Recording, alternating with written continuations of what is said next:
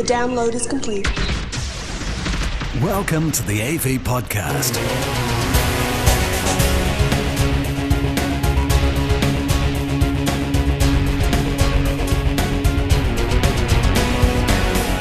Hi, I'm Ian Collin from 360 Gamer, and this is this week's gaming podcast.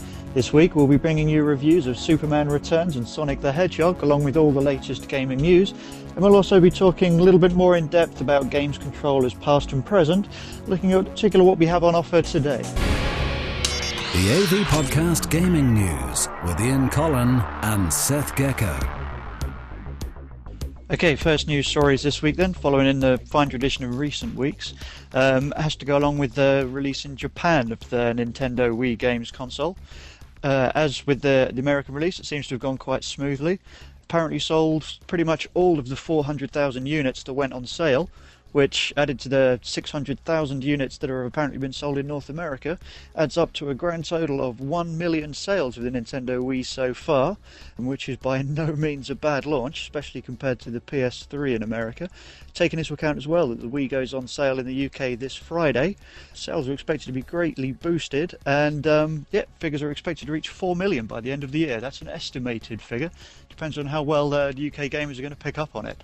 I don't know whether you're going to be one of those in the front of the queue, Seth, or not. Basically going to be waiting to see what happens with the Wii. I will be absolutely honest, I remember only too well the GameCube debacle a few years ago when they brought it out and we paid £150 and then they reduced it a month later by 50, and I'm not getting stung again.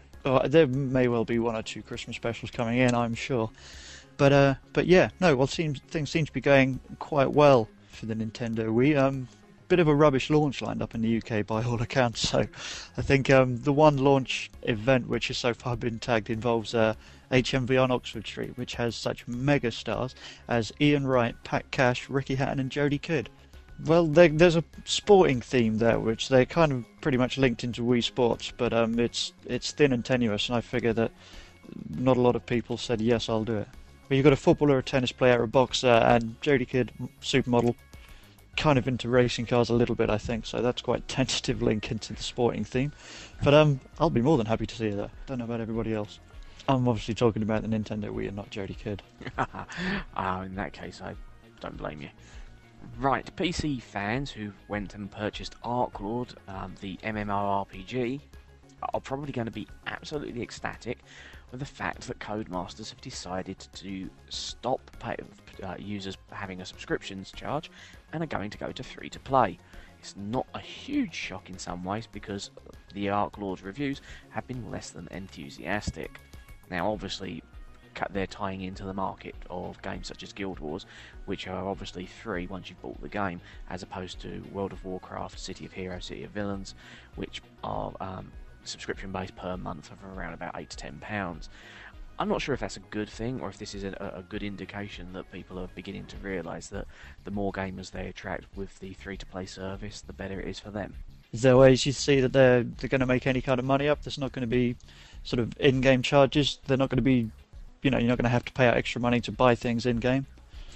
No, as far as I'm aware, it's not actually going to be the case, and like I say, with Guild Wars that's never been the case either. With the particular Guild Wars model was you buy the new episode, but the new episode is quite epic as such. The ArcLord subscribers used to pay up for 3, 6 or 12 months, and they'll actually get refunds for what they've already stumped up, which is good news if you actually were one of the 3 people who bought it. So, from what you've seen, the game isn't all that great. Well, the problem with ArcLord is it was based, I believe, on a Korean MMORPG, and Codemasters have already tried this once with one of their other similar titles, and again, it didn't particularly fare well review-wise, and it didn't particularly pick up too many players. Most people were more interested in either playing World of Warcraft, or they wanted to be superheroes in City of Heroes, City of Villains, or they went for the free-to-play Guild Wars and just bought the expansion packs as and when. And again, you don't have to buy the expansion packs. So I think that they realised that that particular model just wasn't going to work for them. They didn't get the people buying the game, and therefore, if no one's buying the game, what's the point in charging? True, but it's free, so as long as you've got the game, you haven't got a huge amount to lose apart from your own valuable time. Well, I think that's the thing. They're now because they're making it free to play. I think they're hoping to pick up a lot more people to actually purchase the title and play. I think that's the big incentive, and maybe then, 6 months, 12 months down the line, they'll actually go back to subscription base once they've got a user base set up. Bit cunning, but yeah.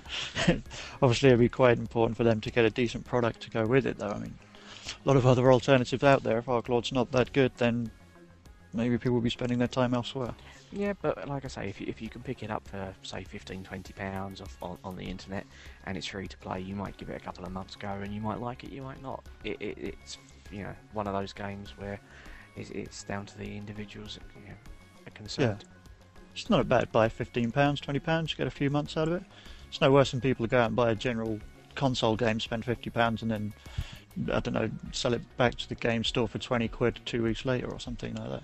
Pretty much, that's very, very similar type model, although, PC owners, I'm not going to turn around and diss the 360 owners, but I think PC owners are not so much hardcore, but we play games longer in general terms. I think it's probably because you've got more used to playing games for longer. Console gamers generally short attention spans, I think. Myself included, obviously. It's just, I want to be doing something now. And people don't want the Xbox to overheat. Oh no, that's true. Put a couple of hours in and that starts getting toasty. Start making your breakfast on top of it. Okay, what else we got? Okay, one thing which may well appeal to a lot of people, maybe not always, or maybe not necessarily for the better, is that Little Britain, the most flogged merchandise on BBC television today, is going to be coming to video games next year. I think it was already pretty much nailed on to be coming out, but official confirmation has come through that it will be released for the PS2, the PSP and PC. Unfortunately no Xbox, but I don't think I'm going to miss it all that much. But it does look like it could be quite good fun. It's got the original title of Little Britain the video game, so you put a lot of thought into that one. And basically there's no major storyline to it, it's just a whole load of mini-games based around a large number of the characters that appear in the TV series. They've got David Walliams and Matt Lucas do the voices, they've got Tom Baker to do the voiceover, so it's certainly going to feel like the TV series. It doesn't, I've seen the screenshots and stuff like that, and it's not going to be a classic game, it's not going to be a fantastic game, it's pretty much in there as kind of just like a fun little play around, almost like it's like an Xbox Live Arcade game. You're just going to get it on the cheap, get some friends around, play it, have a bit of a laugh. For one, you've got Lou and Andy. You get to recreate the diving board sequence. The guy in the wheelchair jumps off the diving board. You get to have to do that a certain amount of times against a clock. This is a bit scary. Vicky Pollard on roller skates. That doesn't really swing it for me in terms of a must-buy. Just the idea of it just sounds a little bit sickening. A nice idea is Daffyd, the only gay in the village guy. He gets to run over people on a bike who look slightly stereotypically gay. That looks like it could be a little bit excessive. Yeah, lots of other silly little games like that, which could be quite a nice little fun activity and almost a certain accompaniment to a DVD, I'm suspecting, sometime in the new year. But if you're a Little Britain fan, then you're going to be able to actually get a chance to play as your favourite characters. I can't add anything to that. Yes. I'm thinking it's almost inevitable, judging by the amount that they've stretched the series in every other direction they possibly can. So, I mean, it looks okay, it could be a laugh. I can't see it selling for a particularly huge price. I'm thinking sort of maybe £20, something like that. I haven't actually got the official price with me. But you can't charge full price for it, because it does look quite quickly done. Almost like a school project more than a full-on game development project. It's just mainly because it gets repeated every single day. You've got no choice but to play it from sort of 8 till 10 all the time. Oh dear. There was an interesting study that was announced this week where it was observed that an 80% increase in the number of Xbox Live users occurred in the first week following the release of 6 new Xbox games, one of which was Gears of War. No way. Yeah, I know, nothing gets past these people, eh? Apparently, it was a huge spike in Xbox Live traffic as soon as this game was released. That's huge. I remember a very similar thing happened with Halo 2. which kind of fell into the same. I mean, it was massively hyped, but it was one of the massively hyped games that delivered a superb multiplayer experience, which is what Gears of War has done. I covered the single player game a little while ago, which I thought was fairly restrictive in many areas, but the multiplayer game I would give a massive recommendation for. So I can say that all those people that have gone up and hooked up to Xbox Live and started playing Gears of War on it, I'm sure most of them will be having a very, very good time right now. In fact, I might even go and join them. Hang on. I haven't played Gears of War Online.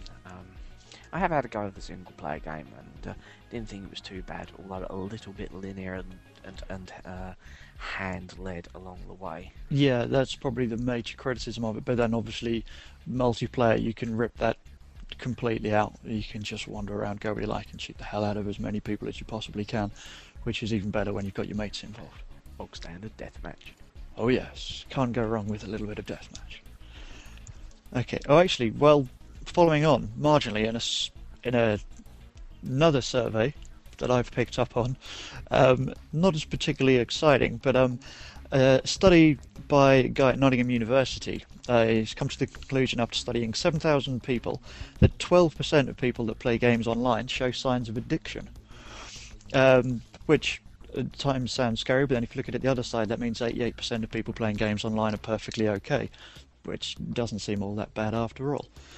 But yeah, he picked up on, so I don't know, maybe between us we can do a list of one or two of these things that we might be carrying ourselves when we go online.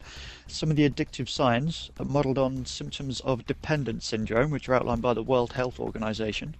Apparently, contact them if you want to find out more.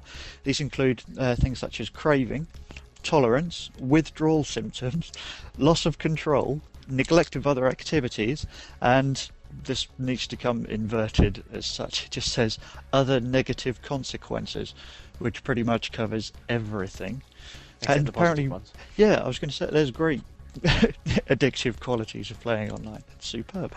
And apparently 1 in 9 people showed at least 3 of these symptoms, which is quite a lot. I'm going through the list and I'm thinking, okay, maybe once or twice, maybe. But yeah, so it appears that a complete lack of surprise that several people are addicted to playing games online, and evenly surprising for all is that it finishes off with a footnote that says those affected, or those most affected, are those that play for longer periods of time, which I always thought was addiction in itself. I'm just amused with the one which is the sign of addiction is tolerance, and it's like, yeah, but you've only got to commute to London on the tube, and you can be very intolerant. Yeah, that's true. No actually, game console required. Actually, to be fair, most of that list just usually applies to a Friday night. You've got craving, tolerance, occasionally lack of, withdrawal, loss of control, neglect of other activities, and usually negative consequences. That's pretty much Friday night binge drinking, isn't it? Yeah. But then one final footnote to that study as well, just if you're looking for a positive, in addition to revealing these results, the lecturer involved, Professor Griffiths is his name, he will also add as a footnote, he'll talk about the positive benefits of playing computer games, arguing that excessive gaming isn't always bad and that such behaviour needs to be put into the context of the gamer's life. So a big thumbs up for him on that count. I think you probably threw that one in there to keep the students happy. Quite possibly.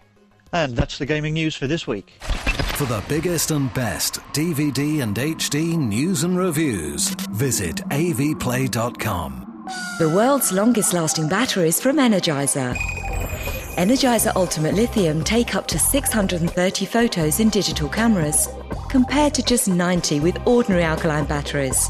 Perfect for MP3 players. Ultimate Lithium lasts up to 5.5 hours longer and are ideal for when you're on the move. Chances are you're going to need batteries again this Christmas. Choose Energizer Ultimate Lithium. Energizer. It's what's inside that counts. Join the discussion at Europe's largest home cinema website. Log in to avforums.com. This week's Games Review. Okay, so this week I've largely been playing Sonic the Hedgehog on the Xbox 360. Don't really need to explain the franchise too much, hopefully. Sonic has been around for quite some time and he's had quite an illustrious past over the past previous 10 years or so. But unfortunately the little spiky blue fella isn't aging particularly well. Sonic Heroes, last game which I played on the Xbox, wasn't particularly great, and if you're disappointed by that, then I've got bad news, because Sonic the Hedgehog is even worse. Bad enough that it's taken the name, Sonic the Hedgehog name, as its title, and then tainted that so badly. It's just, in all-round terms of gameplay, this version of Sonic the Hedgehog just isn't any fun at all.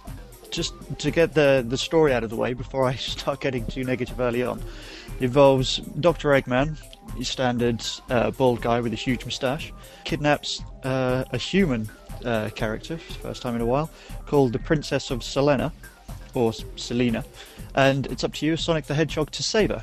Well, I say as Sonic the Hedgehog because, again, you get to play as several characters within the game. You start with Sonic, you soon enlist the help of Tails, and then you get Shadow the Hedgehog, and there's also a new character called Silver the Hedgehog, who operates in the same way as the other characters that you're more than used to, but this time he's got telekinetic ability, so he can actually move things with his mind, which is, it's a good enough sounding idea. It works well in theory, adds a new concept to a character perhaps, and it works in places, but then when it comes to just moving things that need to be moved, and it just becomes more of a tedious chore rather than an exciting and intriguing piece of the gameplay. You start off playing as Sonic, you have to defeat him, it starts off seeming like an exceptionally difficult piece of work, but then once you get the hang of the character it becomes exceptionally easy, and the game tends to fluctuate between these kind of really easy and really difficult moments for the rest of the game. The one thing for me that I suppose it makes it most annoying is the fact that it is surprisingly easy to die in this version of Sonic the Hedgehog. You have a set number of lives, and then if your energy runs out through collecting rings, you lose a life.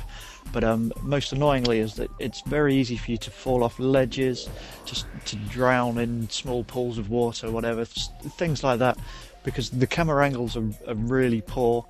So you can be running along, lose track of where you are for a second, you don't know there's a ledge coming up ahead of you, you can't see it until the last minute, bam, you hit it, you're over the edge, you're in the water, you've got to go back about 2-3 minutes worth of gameplay and play it all over again, because there aren't no save points either. It's just all checkpoints where you lose lives. If you lose all your lives, you have to go back to a centerpiece within the game, a town or a central hub, which operates pretty much like it does in several kind of walkthrough adventures, where you have a central town, you walk around it, you meet people, you go off on side missions, none of which are particularly great, and most of which just involve running around really fast, which is the Sonic way, but there's not a huge amount of variety within there for you to have more fun than, I don't know, about 15-20 minutes worth, until it just becomes a chore where you're just getting these missions done because you have to. It's this, and then there's several other little annoyances as well. It is incessantly loading, so it loads one cutscene which looks like it could be taken from in-game, so it's not exactly a high quality cutscene. It's loads of little snippets of that are linked together by loading times. Yeah, and as well as these poor loading times as well, like I've mentioned before, the cameras are another quite big annoyance with it this time around. It's something that's been a problem with Sonic before, because it's quite difficult to get the blend of speed and the cinematic so it looks and feels right at the same time as you're playing through it.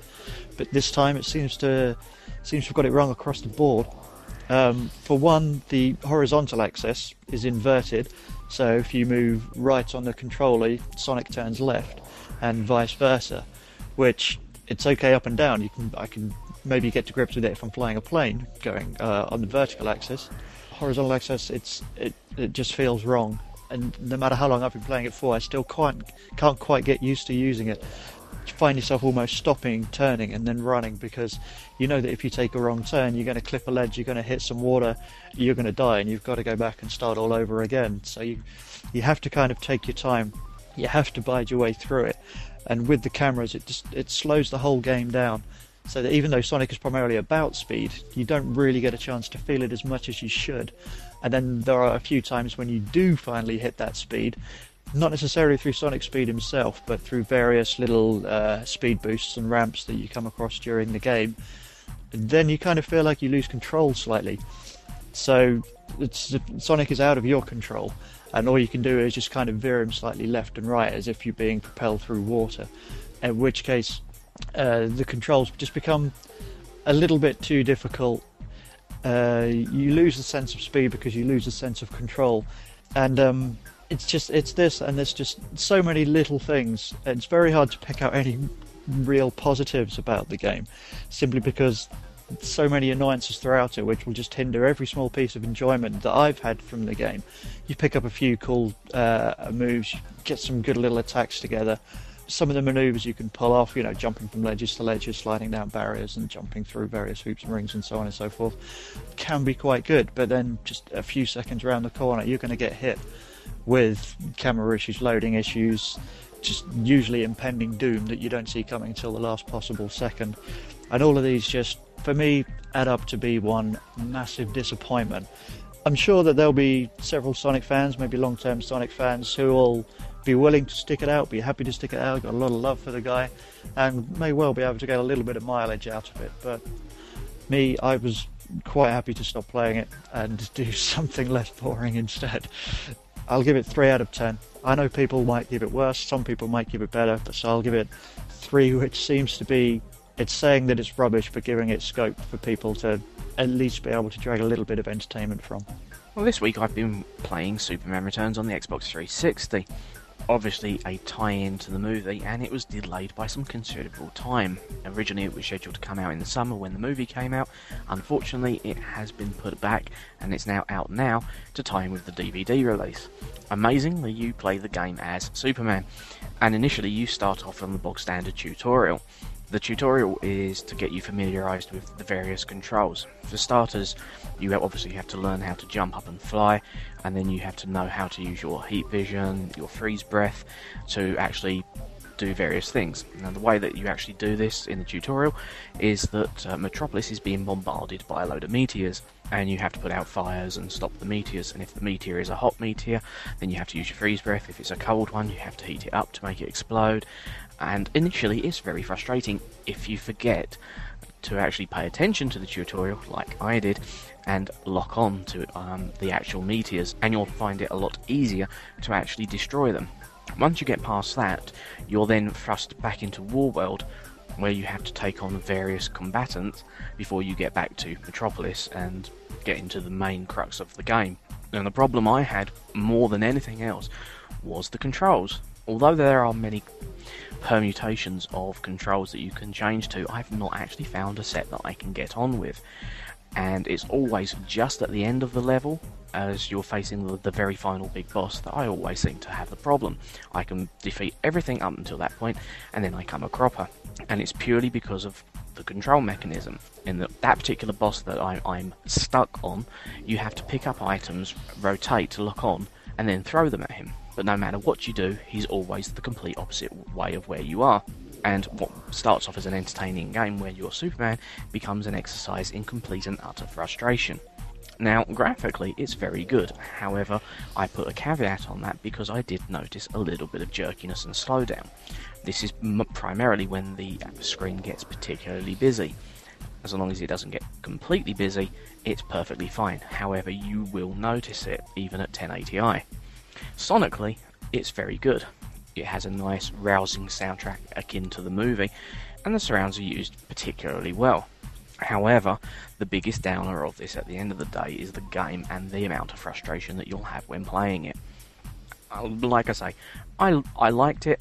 It was a problem to get past that point, but I would still score it a 7 out of 10. It is entertaining, but it has got caveats. Brought to you by AV Forums and AVPlay.com. Oh my God, is there nothing you people can't do? This is the AV Podcast. Okay, so the one thing we're going to talk about this week is to do with video game controllers. I say this just because we've got the Nintendo Wii hitting the UK this week, which obviously has its highly original control system. So we figured we'd have a look back, maybe look at one or two other control systems that have worked in the past and what you guys may have to play with at the moment. Seth, I know we're going to have to go back just a little bit old school first off, just to get some of the original handheld controllers out of the way. I don't know what your first memories are of playing with video games. Oh, my first memory is so long ago.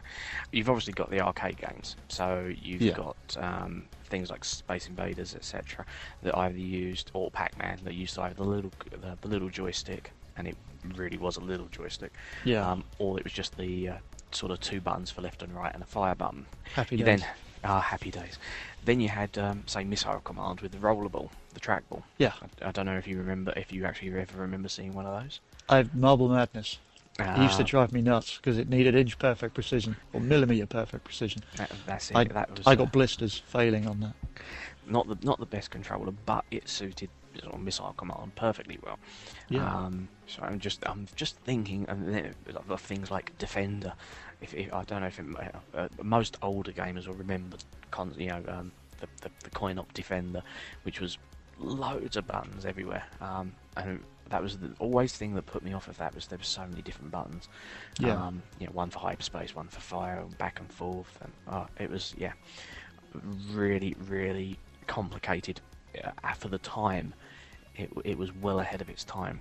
Yeah. And then you start getting the paddles for things like Pong, and then you had light guns become out. Everyone remembers light guns from things like House of the Dead and Virtua Cop, but there was a few before that in terms of consoles. Yeah. Sorry, not in terms of consoles, in terms of coin-ops. So you've got all these different variants in terms of coin-ops, and then they started introducing it to the home.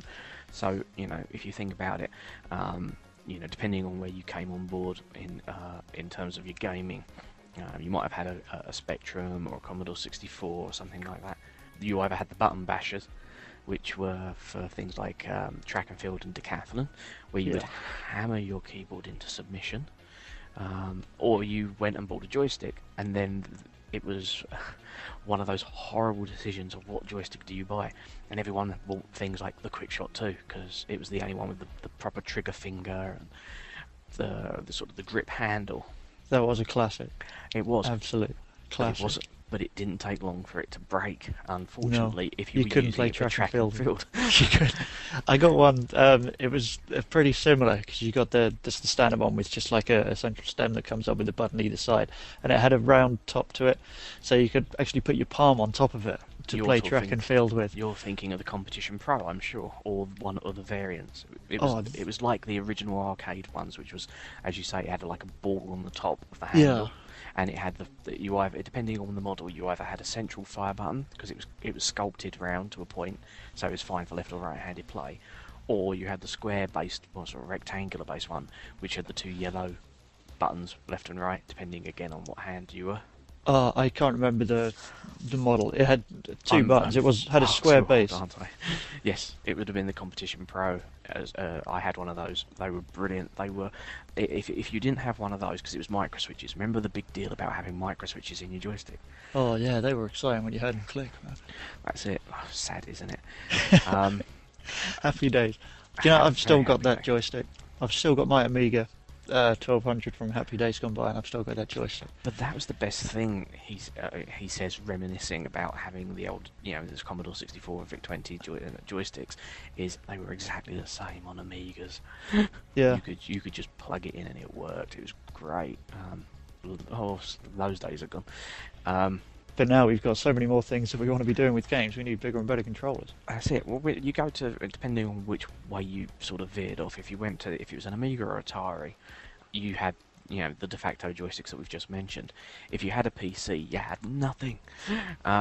You had it because PCs at the time were, let's be honest, crap. You had to buy all sorts of things to get them to play games. You had to buy a joystick card or a sound card if you actually wanted to partake in games. And let's be honest, what was there to choose from? Not a lot. Games on the PC were very few and far between until you started getting to the Wolfensteins and then Dooms. Yeah. But you're getting to the sort of 386 to 486 chips, that sort of era. God, I sound really old now. But then PC games were always geared, just because of the way that they gradually were integrated into the PC, they were always geared towards the mouse and keyboard primarily. Keyboard specifically, and then the mouse as things developed, because that was how people were most used to using their PCs. Well, that's it. A lot of the games at the time for the early PCs were things like the text-based Infocom adventures, Yeah. where you just typed, go north or N or whatever, and that was it. I love reminiscing over this stuff, unfortunately. Go to the other side, you're getting the things like the original NES console from Nintendo. You've got the Master System from Sega. Those were the 2 big consoles. and they had, you know, the bog standard, what we would look now as the earliest joypads, which was basically the standard up, down, left, right control on one side, and an A and a B button. Yep. That was it. That's all you needed. And if you were lucky, a start button.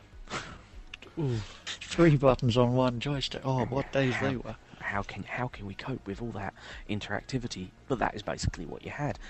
So, you know, you've basically just got one control pad for your left hand, because it was always the control pad was always on the left hand, and the 5 buttons were right, A and B, or 1 and 2. So I used to get really convoluted sometimes. Some games I couldn't, because I'm left-handed, and sometimes I couldn't just do it the other way around. So I can't remember a specific game off the top of my head. I can't remember what it was called. But yeah, there was one where I just kind of had to hold the pad down on the floor, use the joystick with my right hand, and then just hit the buttons with my left, just because I couldn't get any speed up to hit the buttons quick enough with my right hand. That does sound really familiar. But, you know, moving on, then we had the next wave of consoles, which would have been the Sega Mega Drive and the imaginatively titled SNES, or Super Nintendo Entertainment System. Yeah. Now, I've got this is where I have to desperately remember the actual pads. The Mega Drive had your up, down, left, right, and it had 4, which was an A, B, X, Y. No, I'm lying. That was much later. When Street Fighter came out, we had the 6-button version. We only had the 3-button version originally when the Mega Drive came out. The SNES had the 4 buttons, which was the traditional sort of diamond shape with the red, yellow, green, blue, if you remember. Yeah. And they were brilliant pads. They were brilliant because they were practically indestructible. I actually know this to be true because I threw one at a concrete floor after feigning to beat somebody in Street Fighter 2, and all it did was put a small hairline crack in the plastic. Still worked. But forever a souvenir. You remember that time. Every time you look at that pad now, you remember the time you lost on Street Fighter 2. I didn't technically lose. I just couldn't beat the guy and got frustrated. Oh, okay. It was a single player game. Just couldn't beat Vega, and it was really bugging me. And it was a really good, really solid pad. Like I say, the Mega Drive one, if my memory serves me well, they changed it from the traditional 3-button to a 6-button version, and if memory serves, it was for one of the beat-em-ups. It was either Street Fighter 2 or it was for Virtua Fighter when it came out. So everybody that went and bought 2 pads to play on your console went and bought another set of pads because it had the extra buttons, which you didn't need to, but it really made life easier. I'm probably the only person who remembers all this stuff. It's really embarrassing. No, I never got into I never got into the fighting games, so I never had the need to really go off and start looking at the pads that were packed full of buttons and options. At the time, I was still probably sticking with my Amiga and playing rubbish football management games at the time. So I didn't really... the attraction of getting my hands onto pads with loads of options didn't really appeal as much. I was kind of quite content, but then after a while you start to realise that the games that you're playing are rubbish, and the games that everybody else are having much more fun with on much brighter, more colourful pads are a lot better, so you kind of want to get yourself a little piece of that. That's it. Well, going on to better things and more colourful things and sort of more involved things, the next evolution was the PlayStation, the original PlayStation controller, which wasn't a million miles away from what we've got sort of now for the PS2. Yeah. I mean, originally it was again just the up, down, left, right. The basic 4 buttons there. You select start on the top, and you had 2 shoulder buttons. Shoulder buttons were a big thing for me. That's it. Now, if you were a PlayStation 1 fan, and I'm sure somebody will correct me if I'm wrong, because of Ridge Racer, you could buy. There was something called the Neocon pad, and it had an analog stick. And then they brought out like the Revision 2, which had the analog stick that you could use for Ridge Racer games. And I've lost Ian now. He's going. No, I'm still before my time. I'm going along with it. I'm thinking, yeah, I can kind of remember that, but I can't chip up with any kind of intelligent and incisive comment that's going to back me up. Well, we'll move a bit forward, because the progression of that one was the PlayStation 2 pad, which most people know and love, which was basically 4 shoulder buttons in total, 2 on the left, 2 on the right. Again, the same 4 buttons on the actual pad, select start, the normal control pad, plus you had the 2 thumb-based analog sticks. Yep, and it was the thumb-based analog sticks that foxed an awful lot of people. That's it. 2 sticks, what's going on? 3D environments? No, it does take... Well, I don't know, I think I picked it up quite quickly. I know a lot of people, or well, some people still weren't very comfortable with the fact that you could sort of. It felt really weird that you could make yourself move around in all these particularly different ways, and that you could control your movement and the direction around you as well at the same time. It's a bit nauseating, I think, at first. And then when you've got the two buttons as well, it's sort of all of a sudden you've got so much in your hands, and it was like, oh, what do I do with all these things? I was used to like one central column and a button to hit as fast as I could. That's why you always hear people go, oh, yeah, I'm all fingers and thumbs, because you literally were. Yeah, that was when I actually started having to read instruction manuals. Now, if you remember, the Xbox basically, I hate to say the word ripped off, but effectively it ripped off the same pad. It was a very similar controller, because it was the sort of the standard. Yeah. But if you think about, say, the GameCube pad, yeah, or the N64 controller, yeah, very, very different in terms of the general approach. If you think of the N64 controller, again, you had the normal buttons over one side. You had thumb, sort of shoulder buttons as well. But if you remember, you also had it, because it was sort of like a trident type shape. It was 3 parts. In the center, you had the analog stick, but you also had the trigger finger button as well underneath. Oh yeah. So even back then, Nintendo had been pretty innovative with their controllers. Yeah. You know. Then, if you think about it, with the GameCube, they brought out the Wavebird, which gave you the wireless more than anyone else. I think they were the first ones with the wireless pad, and basically Microsoft and Sony thought, bloody hell, that's a good idea, and basically brought their own wireless controllers out, which is where we come to sort of full circle on the consoles now. If you look at PS3 and the Xbox 360, we now have wireless controllers as standard as opposed to wired ones, because let's face it, wires were always a major problem. Wireless is where it was at. I think they had to give the Xbox a long wire just because the console itself was so hot you couldn't sit that close to it. Oh, the Xbox wasn't that bad, bless it. Well, the original Xbox. Kept your feet warm. The 360 one, yeah. You don't need central heating, you just put the Xbox in the middle of the room. But if you take the Wii controller, not only has it gone from, you know, the progression that they originally had in the GameCube with the wireless, you know, it now has motion sensors. This is where, you know, Wii is really kind of pushing the boundaries, I suppose, of interactivity. Please it's certainly to jump in. Yeah, no, sorry, man, I didn't want to interrupt or anything. I mean, the thing that gets me with the Wii controller, I mean, because it is almost entirely interactive, you know, you're moving through the whole time you play the game. It maybe takes an edge away from where Nintendo's usually had quite a fine tradition of being just a fun, kick back, have a laugh kind of game. And all of a sudden, you've got people standing up in their living rooms. You know, kids aren't going to be able to have necessarily an entirely quiet play around on the Nintendo. If their mum's trying to do something quiet in the corner and they're swinging their arms about and boxing an invisible man. I don't know, I think it's a great idea, and I think it really does work well. You see it in a lot of games, but it's sort of, I don't know, it might be a little bit too much, do you think? It's a real tough one. I tend to think of it more as it's not really for little kids anymore. I think Nintendo finally worked that much out with the GameCube when they thought, you know, they were bringing out the Marios, they were bringing out the Zeldas, and then completely against the grain, they brought out Resident Evil. Yeah. You know, that was not a Nintendo game, but it worked, and it worked real well. And everyone went, whoa, Nintendo do adults now. Eternal Darkness, before that, Nintendo, you know, are bringing out a bit more adult-orientated game. With the Wii, they're actually looking beyond kids now and thinking, let's get the family involved. You know, 4 people. You know, your typical family unit is 2 adults, 2 kids. You know, 4 that's 4 controllers. Let's get everyone involved. You know, things like the Wii Play Tennis, where you can have doubles. You know, mum and dad can, you know, go against the kids, you know, and all look prats in the living room. As long as you've got a big enough room. If you live in a small little flat, you're going to be hammering the hell out of each other. But you're going to be real forearm smashes in the face. There should be a national sweepstake into how long it takes for the first tabloid newspaper to run a story about how somebody got injured playing on the Nintendo Wii. There's going to be at least one a week, I reckon. It depends on the paper. If it's a normal tabloid, it'll be a week or 2, and if it's the Sunday Sport, it will be Martians have stolen my Wii.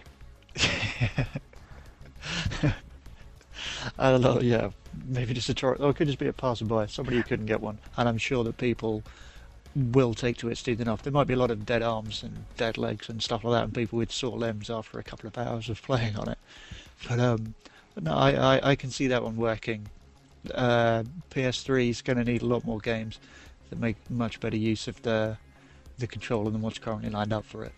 Yeah, I like I say, not going on to the which console's the better debate, but it seems that in terms of the controllers, in terms of the innovation, it still seems like Nintendo are just pushing it just that much more.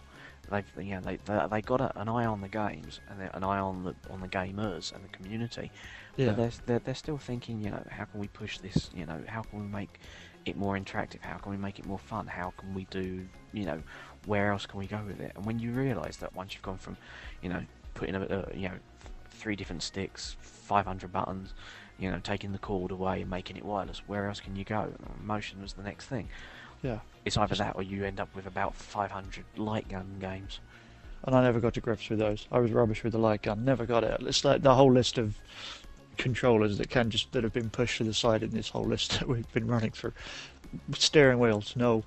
I could not be doing with those at all, especially when they come with pedals. I can't play a racing game with them. It's pointless. I just crash all the time. Yeah, I don't know why. It's weird. You'd have thought playing with the real thing would be easier. But no, I prefer playing with 2 little sticks with my thumbs on instead. It doesn't have the feel. I think that's what it comes down to. They're always far too sensitive. You turn the wheel in a car and you've got the right...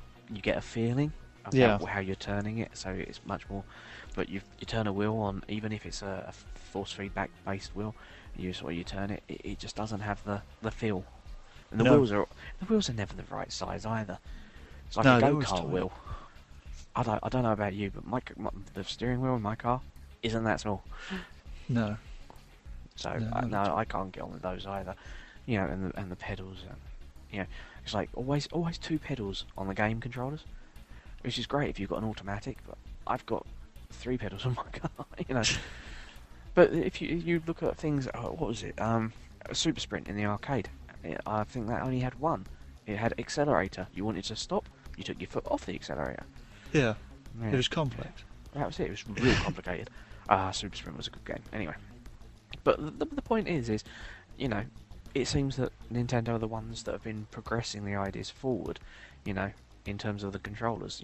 Be it the 4 buttons, the analog sticks, the little things that they've done along the way have influenced the other manufacturers every time. Yeah. Just a case of who can copy them first and get away with it the best. That's it. Not necessarily get away with it, but you see what I mean. I would love to have laid money on the fact that if Nintendo had just released the Wii and not said anything about the controller, PlayStation 3 wouldn't have had motion sensors. It would have been an add-on. I bet you Microsoft are thinking how they can incorporate it next. Yeah, I'm sure they'll almost certainly have people working on something somewhere, but I don't know how much of a rush they'll be into to integrate it. I'm sure we'll see something. There's got to be more developments. We can't sort of assume that things are going to stay as they are for the next few years. So what's next? What's up? What can we do after motion sensor? I don't know. This is just into the rounds of sort of, I don't know, science fiction, almost virtual reality. I want giant touch screens. Not like little tiny DS screens. I want big, huge, giant screens. You can wear little gloves and stuff with them, move your hands around, like a Minority Report Tom Cruise doing the whole hands all over the place thing. That's just me. I want to have a wall that I could use as a console. But yeah, that's just me being quite extravagant and over the top. Yeah, I'm just waiting for the day where they realise that there's going to be some mileage in having a controller for beat 'em up games, where you punch it and the punch that you actually hit the controller with is relayed into the game as how hard you would have hit your opponent. Yeah. And that is sort of a very strange version of force feedback. The more force you exert, the more damage you do on the screen. I remember the arcade game of Street Fighter 2 had, or was it Street Fighter or Street Fighter 2? It might have been the original Street Fighter, had the 4 punch buttons. Yeah. I don't know if you actually ever saw it. The console, it's a huge console, and you had two red and two blue ones, and you actually punched them because you couldn't press them. You had to punch them. And the problem is you really hurt your hand, and it didn't matter how hard you hit them. It was only to make contact with the button that was underneath. Yeah. But you could see people really pounding the console, and it made no difference. And you really hurt. You come away and your knuckles are red, and you thought it was great. You were paid a pound a pop for the privilege of inflicting pain on your fists. Those are the days. I don't think I'd want to be associated with performance-related controls. I prefer to have. I let my head think what I wanted to do and hope that my hands correspond. I don't want anything. I don't want any kind of console relying on my own personal physical performance to aid my gameplay. Because especially I if it was always... Virtual Jenna. Sorry. I said, especially if it was Virtual Jenna. Yeah. I'll explain that to you later. I've got an idea. Know. I'm sure. Know. That's a whole control pad that could live life its own quite happily, I'm sure. Should we end it there? Yeah, I think we better. I've got to go and feed my 12% addiction. Okay, well, I think we'll have to call it quits there on our roundup of video game controllers, past and present. Thank you very much for your help there, Seth. And that's all for now. We'll be back with more next week. For up-to-the-minute AV discussion and hardware reviews, visit avforums.com. Okay, so that's it for this week. Thanks a lot for listening to this week's gaming podcast. I've been Ian Collin, and I'll be back with more of the same next week. So until then, keep those joysticks waggling. Goodbye. The AV podcast was presented by Ian Collin and Seth Gecko. Original music by Andrew Bassett and Richard Cosgrove. The AV podcast was mixed and produced by Phil Hinton, and the senior producer was Stuart Wright. All content, including sound clips and music, is copyright material and featured for promotional use only. The AV podcast is copyright M2M Limited.